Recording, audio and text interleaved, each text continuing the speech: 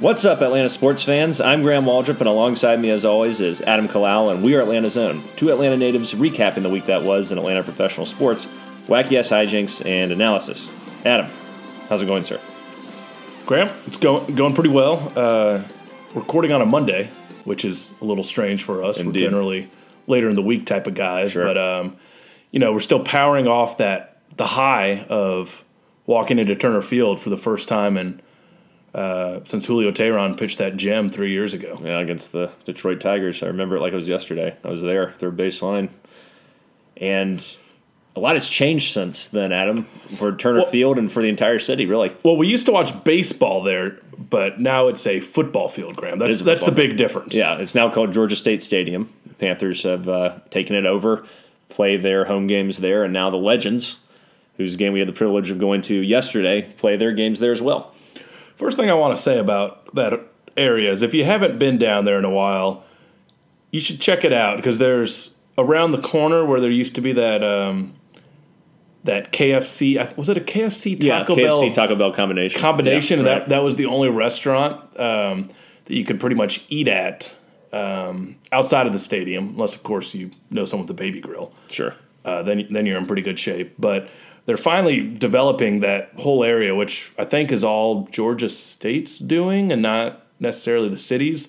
But it's one of those things, like if the city had done that, bars are coming in, they have like a random coffee shop that's open. That's the only thing so far. Right, they're also building some apartments, some of those luxury apartments that we see everywhere. They're starting to build those right next to the stadium. In the green lot. Literally across the street, in the green lot. So but it's one of those things, if they had done that, Braves might still be down there. But instead, it's a pretty cool-looking football field. And we get to go in there again thanks to the Legends. yeah, it was a good time. And I think we're just going to jump into our whole game day experience going to the Legends game because, it is cool in Atlanta over the last couple of years, really, last 3 years, where we've gotten two new stadiums that are beautiful palaces in SunTrust Park and Mercedes-Benz Stadium. And if you want to count State Farm Arena, even though it's in the carcass of Phillips Arena, I guess, for lack of a better term, that feels like a new arena. Yeah. And now we have two new teams in Atlanta United who are the MLS champions. Been fantastic. And now we get another football team, too. We're very, very lucky that we have so many professional sports here. Which is huge for us as well as co-hosts of a podcast that strictly discusses Atlanta professional sports. It gives us more to talk about. Yeah, because this would be a little bit of a lull right now with no major Falcons offseason news, spring training just starting up, and the Hawks kind of doing the same thing they're doing every other week. Sure. So going to this Legends game was a good change of pace. Yeah, definitely. So let's start at the beginning, Adam. We get our burgers, we get our dogs, get our baby grill, and we head to the Blue Lot. The place where dreams happen, where memories are made, alcohol is consumed, music is played, people throwing footballs, cornhole. Everyone's friendly. Everyone's friendly. It's the American dream. Yeah. So we're driving in, and this is the first. This is the first home game. So obviously they're going to be working on some things, and Graham and I, as seasoned Atlanta sports fans, we've been to a few events. We kind of know what's good and what's not so good. And because the parking guy, I didn't like the fact that they didn't have their rates posted, Graham. Right. Either online or on the sign, which is a little shady because I know how people steal money. And what could have very well happened was that parking was $10, and he tells me $20, and then pockets 10. Sure. It's a classic move. But you're not insinuating anything. You're saying it could be. No. Yeah, that's why. That's not very accusatory. No. But that's why I always feel better with that rate posted ahead of time. Right. So you know what you're getting into. Yeah, and we ended up scrounging up $20. Sure. I still had a lot of ones left from the poker game a few weeks ago. And we get in, and that's good. The guy was trying to direct us to one place. We're like, no, sir. We were tailgating. This is the Blue Lot. We paid our $20. We're going to the island. We can park in the middle of the damn parking lot if we want to at this point. Exactly. But when we got there, there weren't a ton of people there, but there were a few people set up. There's like a big RV with Atlanta Legends flag on it. Yeah, saw a lot of people with gear, which was great to see. From the new team coming in town, and a lot of folks are already getting their gear and getting into the team. So that was fantastic. Yeah, the RV was decked out with Legends stuff, flag, people in sweatshirts walking around. There's a good energy in the tailgate. Yeah, no, and it definitely filled in as the game went on, and like what were we there, a couple hours or so? Yeah, we were there about 2 to 2.5 hours before the game started. Yeah. And as we're sitting there wasn't that many people, and then in about 30 minutes it was just people were pouring in. Saw people driving in from Alabama to go. The guy next to us was pretty funny. He came up. I thought that guy knew me or something. The way I thought he knew you too. The way he approached me. You guys interacted like you were bosom buddies or something. Well, in my head the whole time I'm just thinking, do I know this guy from somewhere? Who's this guy? But he was like, "Oh, it's great to be out here, right? I see you're wearing the Clemson. You got the purple in Clemson for the Legends." And he had a Charlotte Hornets purple shirt on for his team colors. So, I mean, we're making this work in the early stages of a new franchise. But yeah, I mean, it felt like times of old, Graham.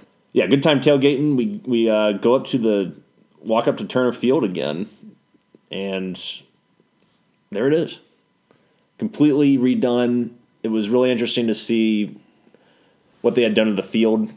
Completely new seats, right around where I guess right center field used to be. It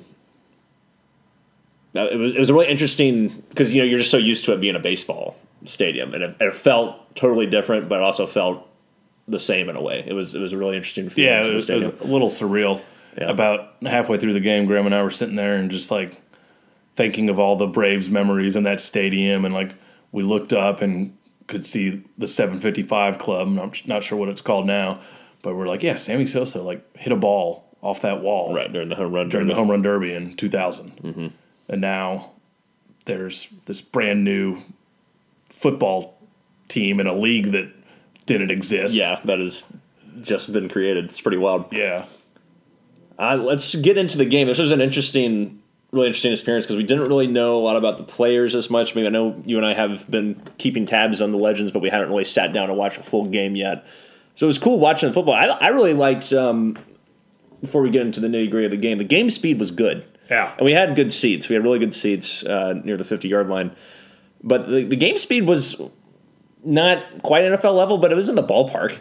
You didn't feel like you were watching, it's not a watered-down product like I think a lot of people feared it was going to be. It is entertaining enough football, for sure. Yeah, no, it was chugging along for sure. There's not, like, kickoff, commercials, comeback, commercial. That was one thing I really did appreciate was it was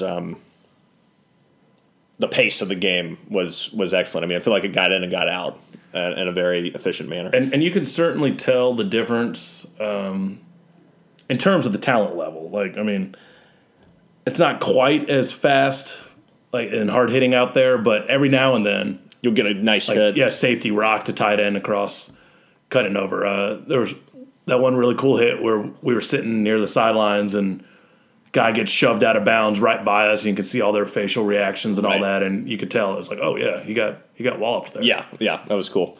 And the game itself was very frustrating to the Legends. They lose 28-12 to the Birmingham Iron. In a game that was really marred by a lot of inconsistency, particularly from the offense. The running game never got going, and I think it became predictable, particularly in the second half, because the Legends were having really good drives in the first half. They had a lot of red zone opportunities that they could not capitalize on in terms of scoring touchdowns, but they were moving the ball. I mean, their first drive lasted almost the entirety of the first quarter. It's just right when they got to the red zone, they couldn't punch it in. And so it's a familiar script. Right. It kind of feel similar to the Falcons in some respects.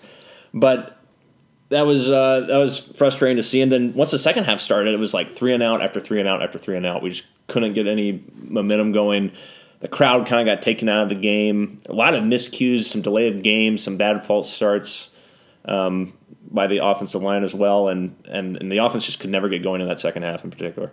Little known fact, our quarterback, Matt Sims, is not Chris Sims, the ex-Buccaneers quarterback. Right. The whole time this has been happening, I've completely forgotten. I apologize to Matt Sims.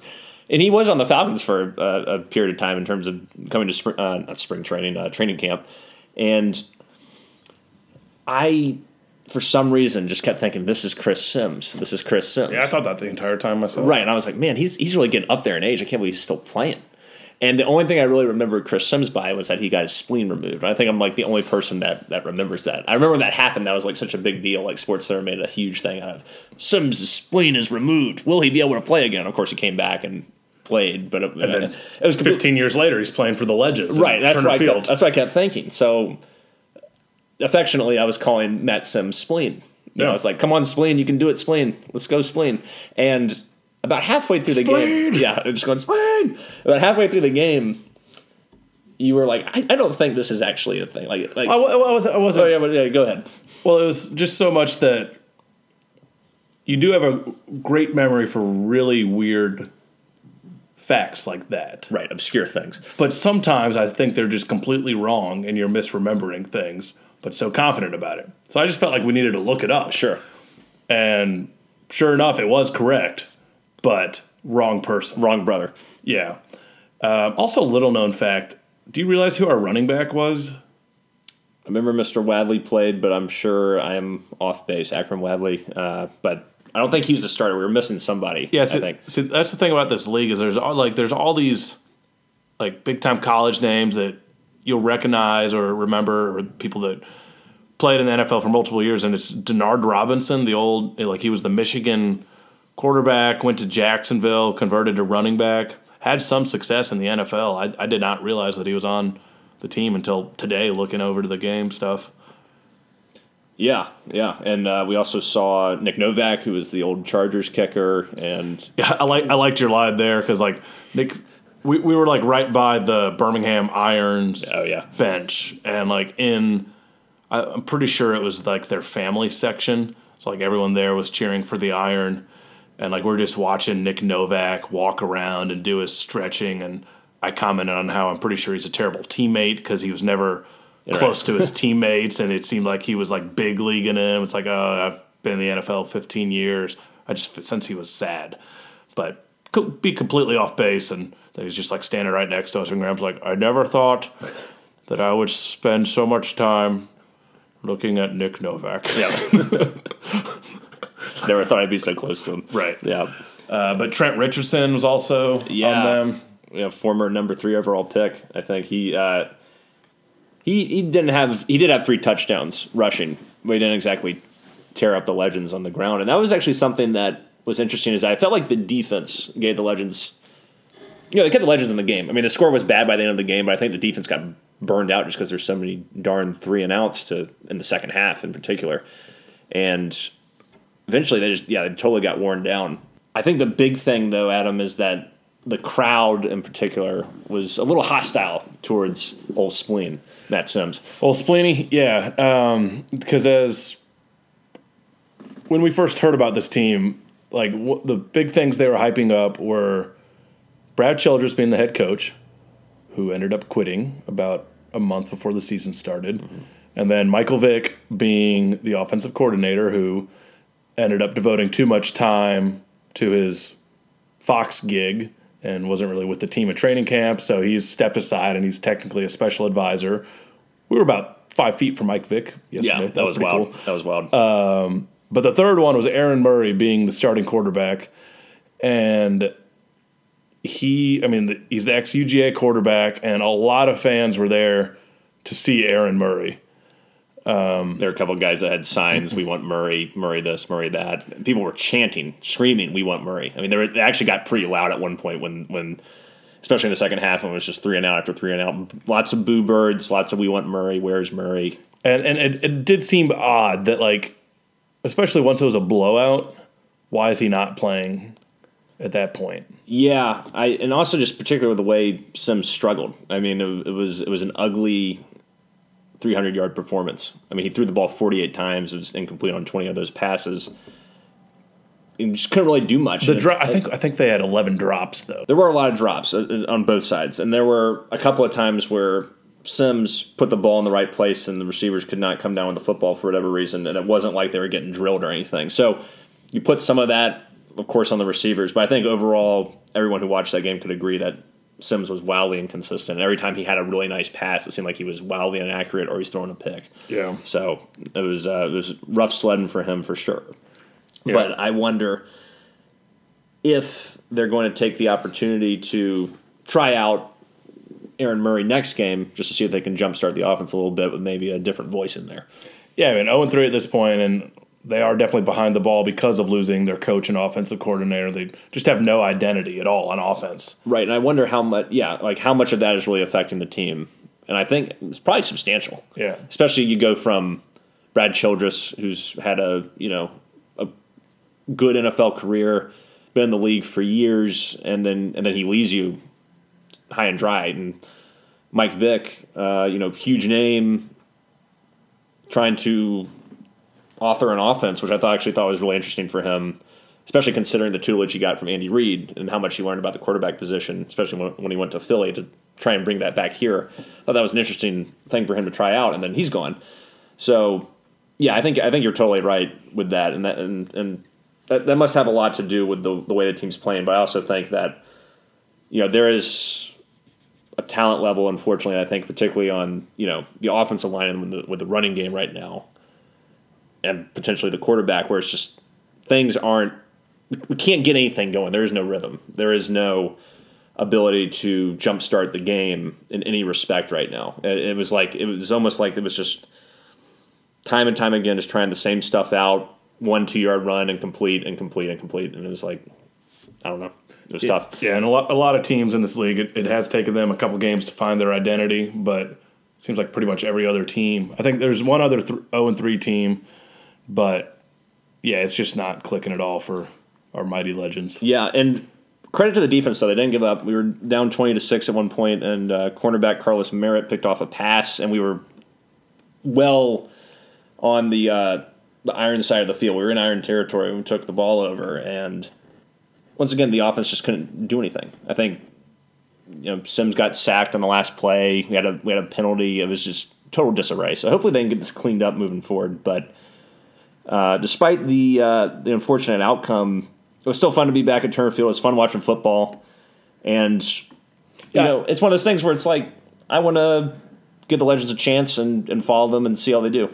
I definitely found myself wanting them to come back and win the game. That would have brought me joy. Sure, I was cheering for them. Yeah, we were making noise. I wasn't just neutral about everything. Right, and when they got that. When the Iron got that last touchdown, I got that classic Atlanta sports disappointed feeling where I was like, I just stood there and just sort of looked down, and I was like, oh, maybe I do. Maybe this team is for me. Yeah, because we were down big, but then we scored a touchdown with about 2 minutes left. But then they don't do an onside kick. Instead, they give you the ball at your own 28 and make it a 4th and 12. And if you convert, it's your ball to keep. Otherwise, the other team gets the ball right there already in field goal range. And we converted. So it's like, oh, hell, if we score again here, then that's 8 points. And we could do that again and maybe come back and pull off a miracle victory. But then your boy Splaney threw a pick two passes later. What do you think about the rule changes overall that you saw? No extra point, no kickoff, no onside kick. I don't feel like I lost anything by not having the kickoff.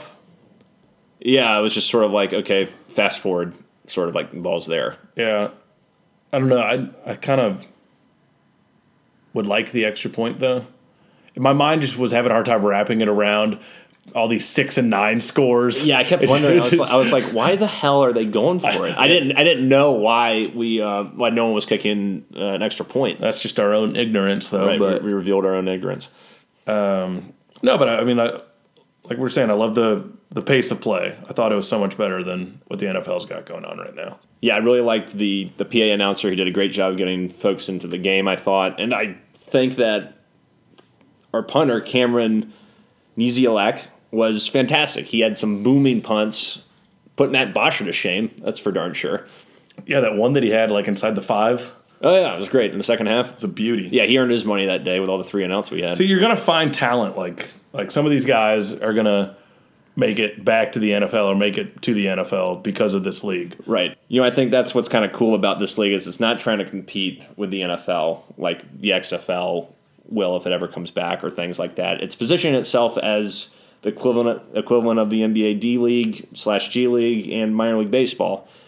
And it's trying to partner itself with the NFL, and I think it's going to create opportunities for guys that have been looked over. Guys like Mr. Cameron Niziolek or punter, or maybe Nick Novak gets to go back because he showcases his game. Trent Richardson, who knows? I mean, I'm not saying anything's guaranteed, but it gives these guys another chance to try and realize their ultimate dream, which is, once again, playing in the NFL or breaking into the NFL. I think that's a cool thing. So it gives us something to do with our lives when there's no NFL. Right.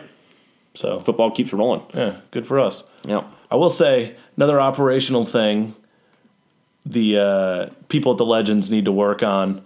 So I think that Georgia State was handling like the concessions and all that, but any time that I walked onto that concourse, it was a crazy long line for food and beer.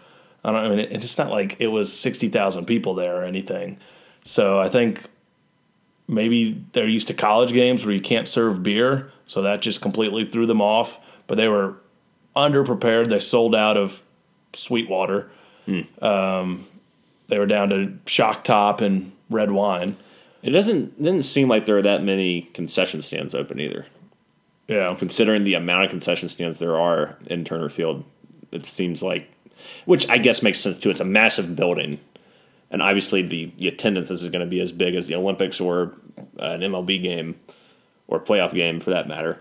So it makes sense that they're not going to use the whole stadium, right? But it just seems like they could have had a little more going on than they did yesterday. And hopefully they learn from that. Yeah, I'm guessing they'll make adjustments. Right. So, but good overall experience, and I'm sure we'll head back at some point this year. Yep. I would recommend going out.